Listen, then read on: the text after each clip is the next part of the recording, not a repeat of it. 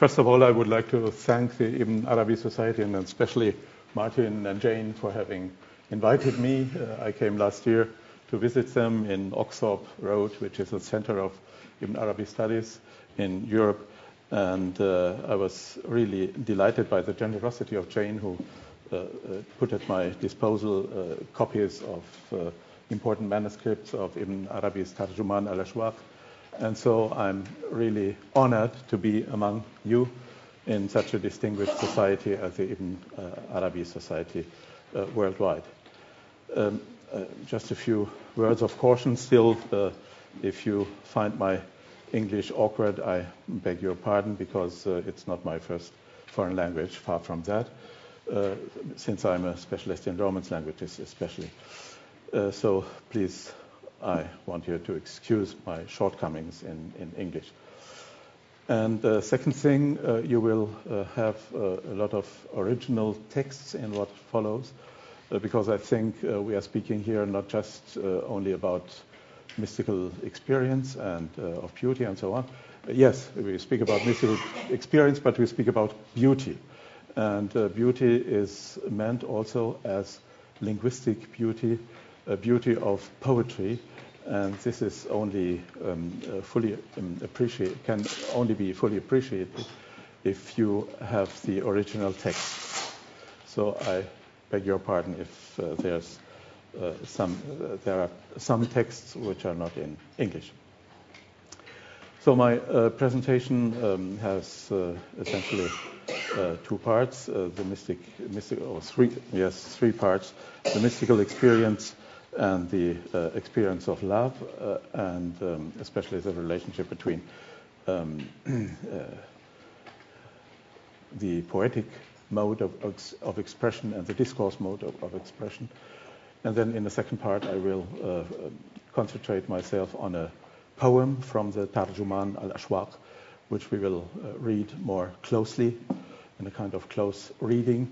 And the third part should have been devoted to the poem which Jane just has analyzed at the end of her speech. Perhaps we will deepen this aspect this afternoon in the seminar, and then we can have a dispute on the correctness or whatever of the translations. So I start with a quotation from the Tarjuman, the very first words of the first preface, which have already been translated in the speech of Jane in a wonderful manner, so I don't dare to translate it into my poor English. I just wanted to have it at the beginning, without knowing that you are speaking about it, because when I started to translate Tarjuman, these were, of course, the first words I had to translate, I had to see. By the way, I can tell you that my own translation of the Tarjuman is completed. It has not yet been published. It is in the way of publishing. And it is the first translation of the whole text, poems, and commentary into German. And it is the second translation into a European language, all in all, which contains the whole text after Maurice Gloton's translation into French. So that's a little bit the background of it. So when I started this translation, I was struck by these words. And Jane just has said, this is really bold and striking. And as for me, it struck me a lot to read that, Alhamdulillah al-Hasanul Faqal alladhi yuhibbul Jamal. God loves beauty. And these very first words that's the tone of the whole collection of poems with their prose commentary. This is, of course, well, I don't really insist on the rest of it. It has been explained by Jane with the insistence on this root. Zina wa zayyanahu ja'ala ma'ala al-ardi al-ajsam. Here is an aspect which has perhaps not been underlined in your talk. It is the world of bodies. So the love and beauty has a corporeal side in it. It's not just only the spiritual side, but also the corporeal side, no? The bodies. Zainatan laha wa afna. Yes, that's really a very deep and very important word in Sufism, as you know. Fana, the state of annihilation, of sinking into the ocean of God, which is all contained in this word. So here you have the fourth form, causative, afnal arifin. It's for the knowers, for the knowledgeable people, and not just for everyone. It's really for the Sufis who have gone the way and who know. But for these, they have the ecstasies, the rapture of knowledge when they witness, mushahada, tilka zina, this embellishment, this adornment, wajhan wa wal'an, in passion and love. So zina, of course, this another remark perhaps on this word. You have said almost everything about it. Very beautifully explained that this is a word which is mostly used in a negative way, but here by Ibn Arabi it is turned to the positive side, embellishment, decoration, and so on. But it curiously reminds me the word cosmos in Greek, because cosmos is the universe, but it is also zina, it is decoration, embellishment, and so on. That's the original meaning of cosmos. I do not really think that Ibn Arabi was aware of this.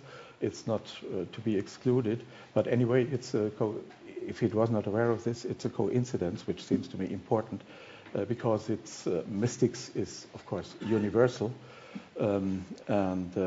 so this similarity of concepts, zina and cosmos, is quite striking. As has been said, this does not come from the Quran, and it is also quite noticeable that Jamil does not belong to the 100 beautiful names of Allah in the Quran. It forms part of most of the lists, as you now know.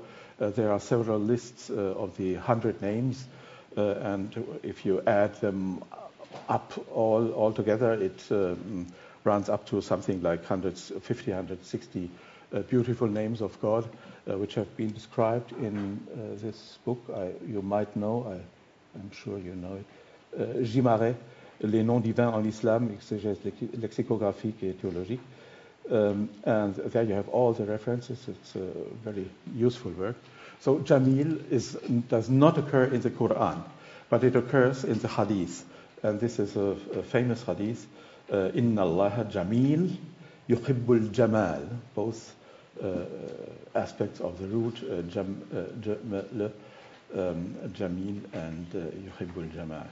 If I may add, the word yuhibbu refer to Allah is very rare in the Quran, and there's one noticeable verse in the Quran where it is said that Allah loves his warriors when they go to jihad.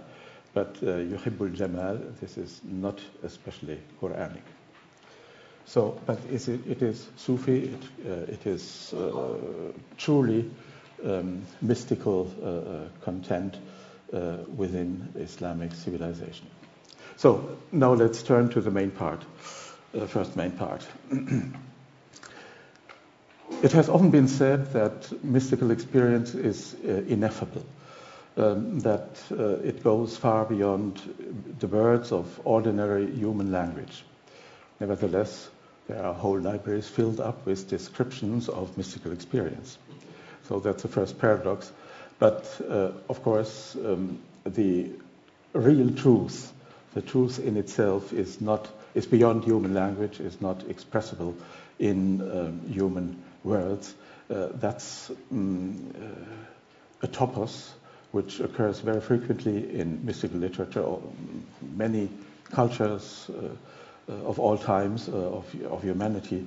For instance, if I can quote the Tao Te Ching by Lao Tzu, Chinese, very, very famous Chinese text. It begins with the words, "The truth that can be said is not the real truth." No? So the ineffability of mystical experience, the ineffability of the true center of the experience of God is, I would say, commonplace. But, of course, we have to communicate this, and the only means we have at our disposal to do so, or as one of the essential means of doing so, is the language of love, of human love. Or as the Spaniards have put it, amor humano, amor divino. The divine love is expressed by the means of the words of human love. So, the essential means of the language of love is poetry, of course. So, what I propose is to distinguish two modes of communicating the mystical experience, which we can call in Latin modus existentialis and modus discursivus, the existential mode and the reflexive mode. Existential mode, language of love, poetry, and modus discursivus, the reflexive mode, which is in prose and language of philosophy with technical terms of all kinds. Poetry and prose do not necessarily have this distribution. Some mystical authors have a rather modus discursivus even when writing poetry. For instance, if you look at Al-Hallaj, you frequently have poems which are rather intellectual and they are not true love poems. No, it's really a kind of versified prose. And so it uses the language of philosophy, technical terms, and so on. So it is not necessarily a distinction between poetry and prose, but in Ibn Arabi, of course, it is, and especially in this cycle of poems which we are going to discuss here, the Tarjuman al-Ashwaq. We have a clear separation between the poems which treat mystical experience in the language of human love, and the commentaries, his own commentaries, which try to give explanations. I will come to that later on. First of all, language of love as a means of expressing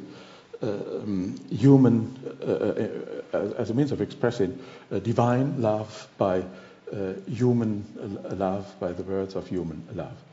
This is an ongoing theme in world literature. I have begun with Goethe, who in the last lines of his second Faust has these very famous lines, alles Vergängliche ist nur ein Gleichnis, das Unzulängliche, hier wird's Ereignis, das Unbeschreibliche, hier ist's getan, das ewig Weibliche zieht uns hinan.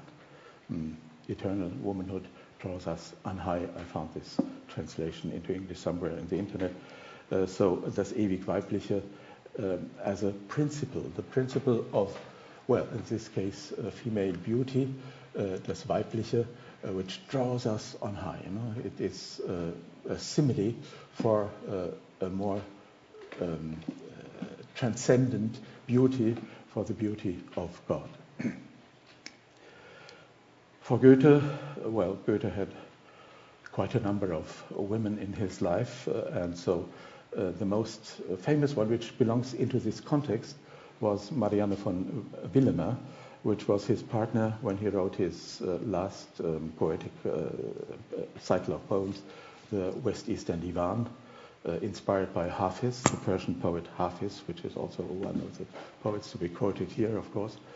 And Marianne Willemer is also, as few people know, but she was also a poet. No? She was not just a source of inspiration for Goethe, but she has also written several poems which belong to the most beautiful in the German language.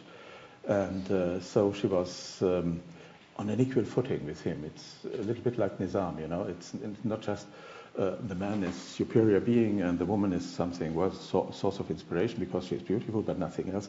No, she was really a partner and a poet of her own right. That's just a little parenthesis. What is really famous, of course, is Dante's Beatrice, and the last verses we had begun with first lines and now we go on with last verses. So the last verse of the Commedia of Dante, this famous line, L'amor che muove il sole e le altre stelle, love which moves the sun and the other stars. I will come back to Dante later on. Very famous is also Petrarch, Francesco Petrarca, whose source of inspiration was a woman called Laura. If she was a real woman or not, this is a question of debate. Laura also means laurel, and it also means the air, and frequently there are puns, plays of words with this double sense. And one colleague of mine in Germany here, he pretended that Laura is not a real woman, but it means Laura la verità, the truth, as a general principle. Be this as it may, Petrarch has introduced this theme, this topic, as well in European literature. The Petrarchism is well known all over Europe, in Spain, in France, and of course in England, as you know.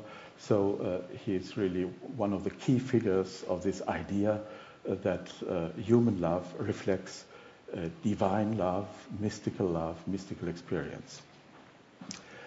If you permit, I would like to quote this part of one of the sonnets of his Canzoniere. You have the English translation below. Per divina bellezza, indarno miro chi gli occhi de costei giammai non vide, come soavemente ella digira. Non sa come amor sana e come ancide, chi non sa come dolce ella sospira e come dolce parla e dolce ride. I don't know if you have noticed there's an intertextual relationship with antique literature in the last verse. If you have classical education, you have this verse by Horace, you know it by heart. Dulce ridentem lalage amabo dulce ridentem. Lalage which loves and speaks dolcemente, suavemente, sweet, in a sweet manner. So I just wanted to insist on an element on which we will come back soon: intertextuality, quoting from other literary sources, using them. That's a highly important concept in this whole context. Yes, and then of course Rumi, the Persian literature in general. You have the translation of Nicholson here.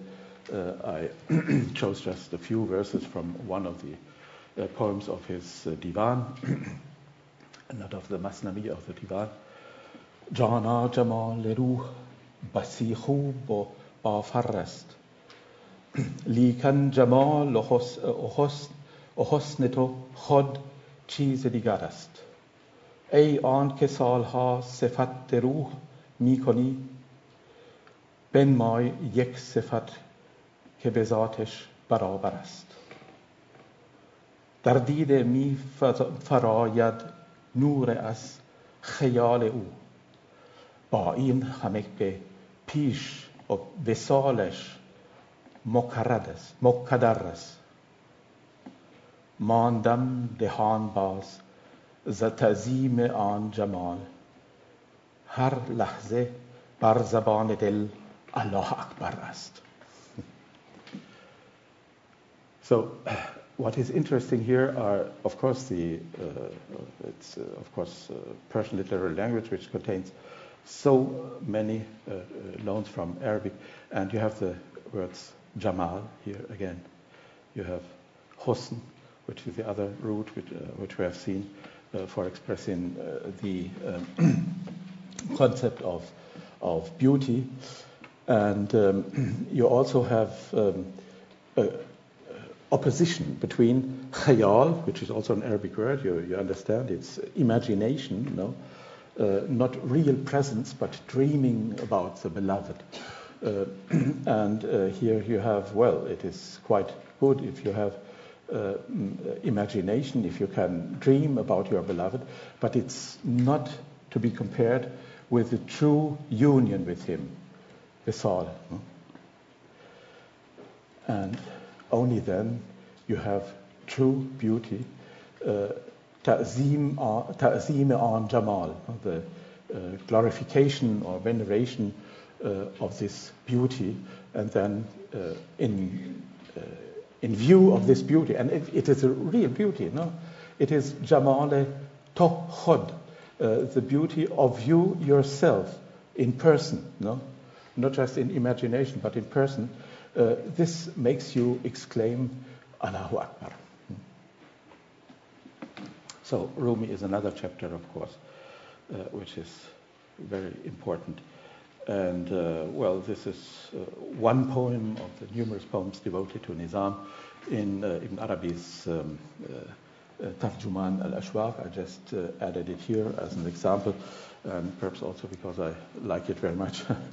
It's not the complete text, it's only part of the text. So here he sings his beloved. طلع البدر في دجى الشعر وسقى الورد نرجس الخور غادة تهدى الحسان بها وزهى نورها على القمر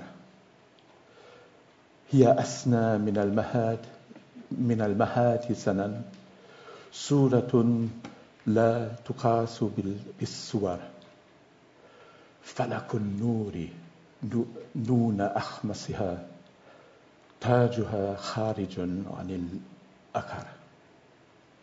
The heaven is light under the soul of a fruit, her diadem is beyond the spheres.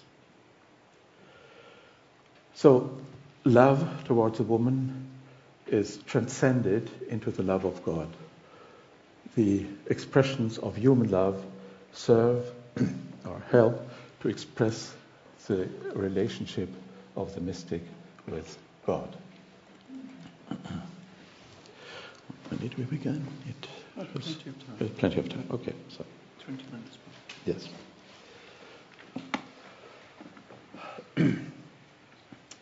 I come to another point. I come back to the problem of ineffability and of expressing mystical love in terms of human love, of love towards a woman or a human being, of the beauty of a human being. In some cases, just a few, and that's remarkable, the poets gave comments of their own work. So they didn't leave the mystical interpretation of what at first sight looks like just a trivial love poem. They didn't leave this mystical interpretation to their readers or hearers, but gave it themselves.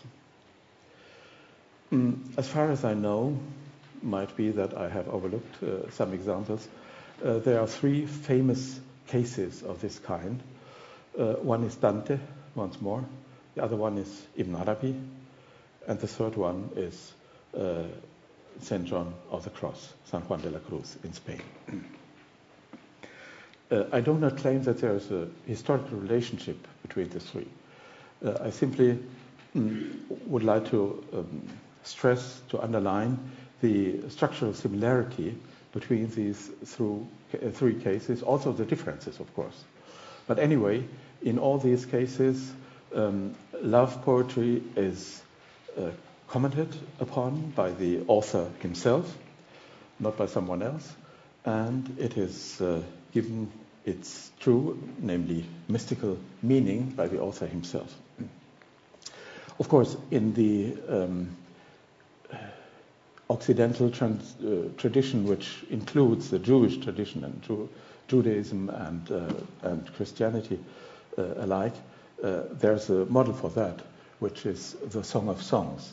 The Song of Songs, which is a collection, historically speaking, of love poems, and which in the beginning was nothing else but love poems, but they have interpreted from the very beginning as symbolic poems which speak about the love of the individual towards God, and also, very important in the Jewish tradition, the love of the elected people towards its God, and the longing of the people of Israel for redemption by God. And this text, of course, has served as intertext in an infinity of cases. It was extremely important in Christian mysticism of the Middle Ages, or even earlier already. It begins with Origen, the church father Origen, and then in the Middle Ages, of course, there's plenty of texts of this kind. I have studied rather in detail the model of the Song of Songs as an intertext in Hebrew poetry of the Middle Ages, of the Golden Ages in Spain, when poets like Shlomo ibn Gabirol, Moshe ibn Ezra, or Yehuda Halevi used freely the imagery, the metaphorical world of the Song of Songs in their love poetry. Not always for mystical purposes. It's sometimes simply a means for expressing secular, worldly love. But it's a text which is everywhere present. And this is a model for interpreting, love, the language of human love, as an image of divine love. So I come back to this poetry which has been commented upon by the authors themselves. In the Convivio, Dante gives extensive commentaries of a very broad philosophical nature, long commentaries on his own canzoni, where he speaks about almost everything. As we say in German, Gott und die Welt, God and the world. So I chose one passage just here. I don't read the Italian text here of the poem. Simply, I want to underline this point.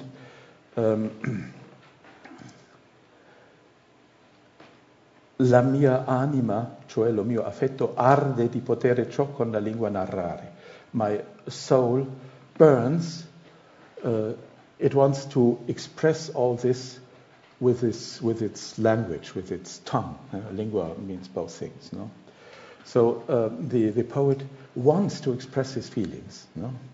E perché dire non posso, I cannot tell it, I cannot say it, dico che l'anima se ne lamenta dicendo lassa che io non so possente. I lament, I'm unable to do it, I cannot do it, I cannot express this. E questa è l'altra ineffabilità. This is, he uses the word of ineffability, which you have also in our modern Latin, which is English. And he says, cioè la lingua non è di quello che l'intelletto vede compiutamente seguace. Language cannot really or completely follow what is in the mind. So he, in his own commentaries, he set this theme, this topic of the ineffability of an experience which goes beyond words. I quoted here a rather large part of San Juan de la Cruz, St. John of the Cross, which has given also these commentaries in prose to his Cantico Espiritual. Just let me add, as a Hispanicist, which I am professionally, let me say that I personally think, I'm not the only one who says it, but I think that San Juan de la Cruz is the most sublime poet in Spanish language of all times. No? His Cantico Espiritual is so full of musicality. It's really the top of Spanish poetical language. It's true love lyrics. There's nothing in the poems themselves which would show that it is not human love which is meant or intended. It's pure love lyric, widely inspired by the Song of Songs. Widely, not exclusively, but widely inspired. No? For instance, here, entrado sea la esposa en el ameno huerto deseado, y a su sabor reposa el cuello reclinado sobre los dulces brazos del amado. Here we have another topic, frequent, and which also is central in the work of Ibn Arabi, el ameno huerto, the garden of delight, the garden of love. And of course this sounds like the Song of Songs, it sounds like ordinary love lyric, and in the commentary, which is a very extended and elaborate commentary of his in the prose of philosophy of his time, of the 16th century, he makes the comparison of human love and divine love in a very explicit way. Yeah? For instance, here he said, consumado este matrimonio espiritual entre Dios y el alma son dos naturalezas en un espíritu y amor. El que se junta al Señor, un espíritu se hace con él. In the New Testament, in the letter of Paul to the Corinthians, we have this comparison. The one who is one, who joins, who unites himself with God, becomes one spirit with him. And this, of course, quotes the famous verse on carnal love, of sexual love, sexual union, that man and woman become one flesh. So here this comparison is made very directly of human, of carnal love, of sexual union between man and wife with the union of the human soul with God.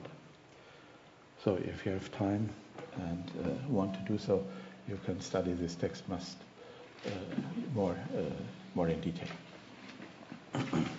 So you see, to repeat, or to resume, we have, on the one hand, an all-pervading topic, very frequent topic in world literature.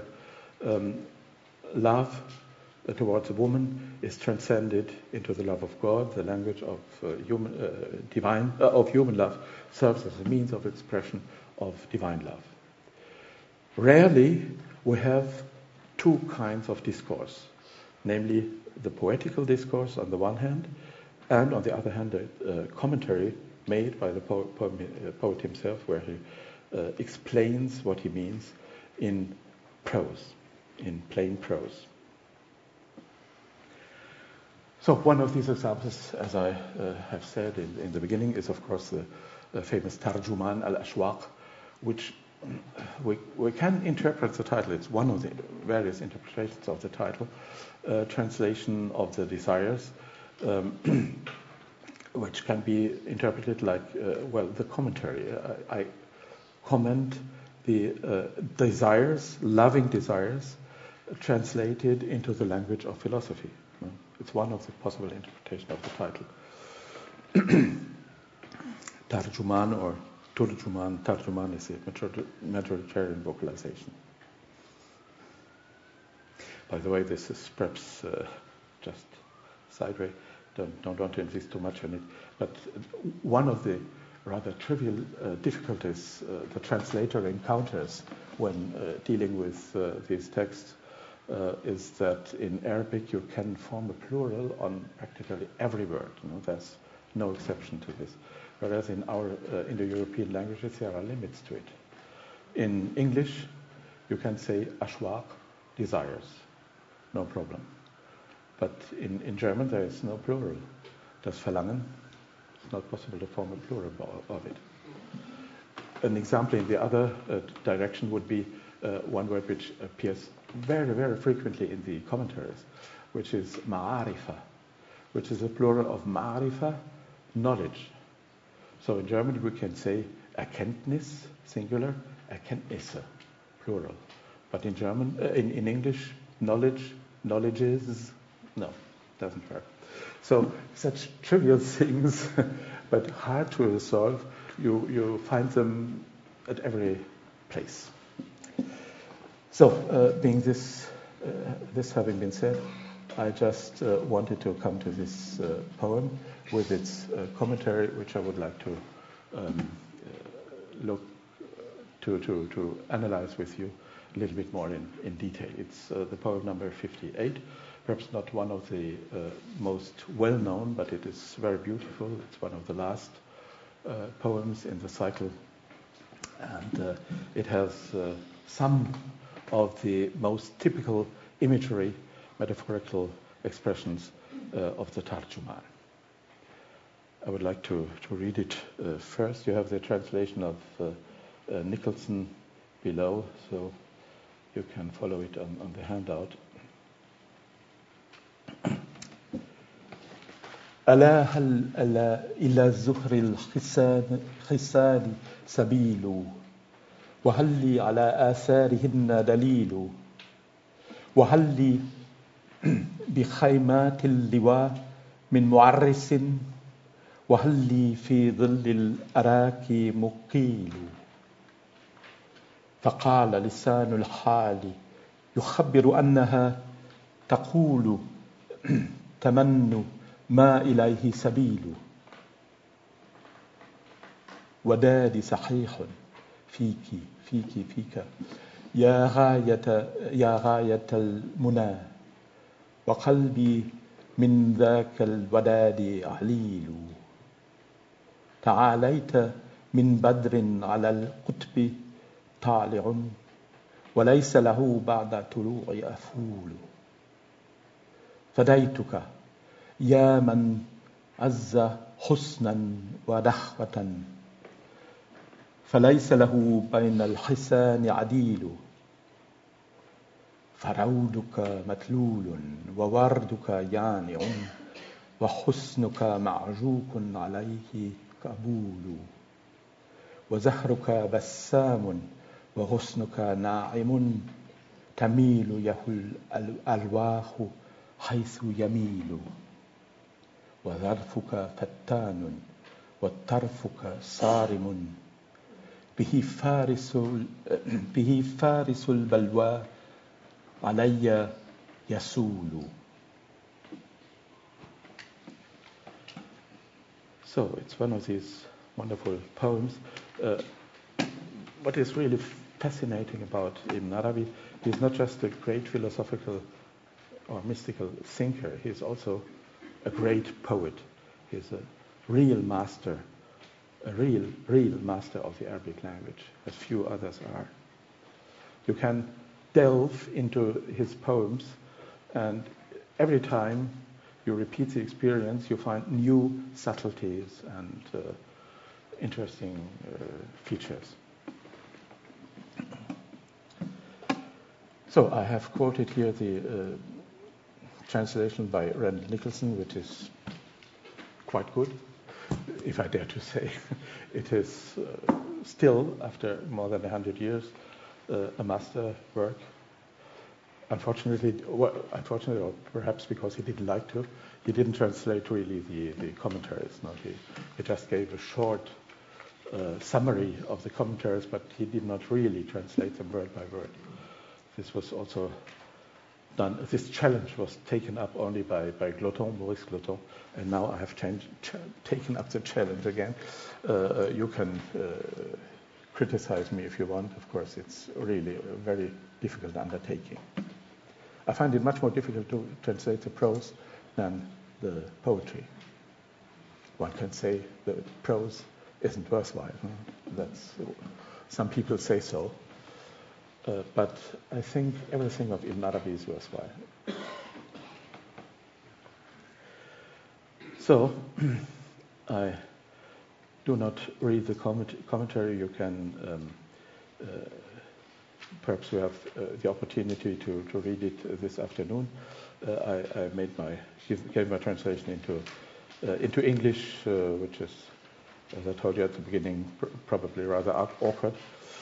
I just wanted to say one thing in general on the commentaries. The commentaries, it must be said, it is like this, are frequently rather mechanical. They simply gloss or comment on the poem word by word. And he doesn't leave out anything, or perhaps I should say, he doesn't leave out almost nothing. Sometimes he leaves out some verses. And this is also meaningful, because sometimes one has the impression he doesn't want to insist on it. He wants to keep a mystery on certain things. No? Sometimes when he speaks about his personal life, when he speaks about his age or things like this, he doesn't go into details. And sometimes also when he speaks about Nizam, he conceals rather than he explains. So sometimes he leaves, or he doesn't really comment in detail on the words.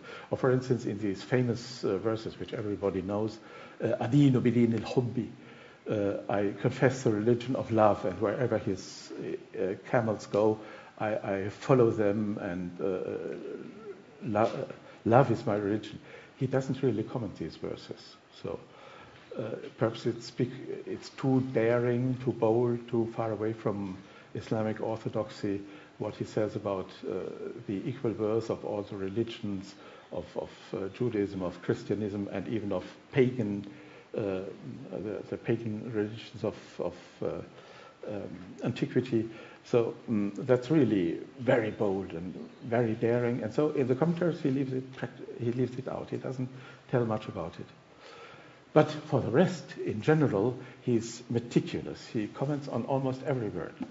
Sometimes it's linguistic commentaries, sometimes it's commentaries on the content, and sometimes it's really, I must say it, excuse me, painstaking and a little bit of pedantic. So, and you have a typical example in this last part, where you have these wonderful verses. No, I repeat it here. No, it was a long time ago.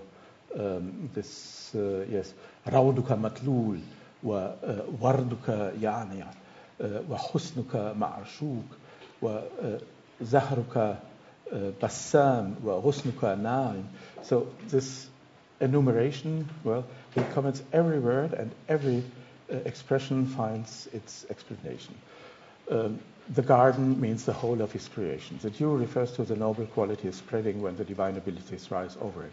The mature rose is a particular manifestation where all blamable qualities are destroyed. The love beauty refers to the close relationship which exists between you and him. Thy flower is smiling refers to the reception of knowledge in the heart. Thy boughs are delightful because they carry knowledge to thee. All this we could do without it. I mean, it doesn't add nothing to the comprehension of the beauty of the verses, and we feel them without such a commentary.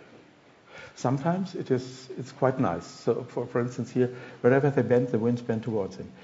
Knowledge is bound with him, and the shadow is bound to the man. Whenever he stands still, it stands still, and whenever he moves, it moves. That's nice, and that adds something which doesn't exist in the original curse.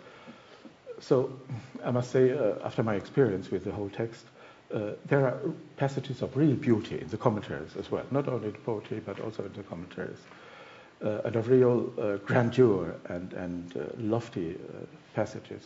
But there are also many times passages which are rather dry, and you think, well, was this necessary? Perhaps it was. Anyway, you have to keep it seriously and to study it and not just leave it out. That's too easy. You know, you see what I mean. No? Okay. Still 5 minutes, if you 5 minutes, if you permit me. I would simply use this. Well, Perhaps I have not the time. Perhaps this afternoon in the seminar, I was speaking about intertextuality and the relationship of Ibn Arabi's poems to the pre-Islamic poetry, the poetry of the Jahiliyyah, no? Because he refers not to the poets of the classical age of the Abbasids, of the caliphal age of the 9th or 10th century.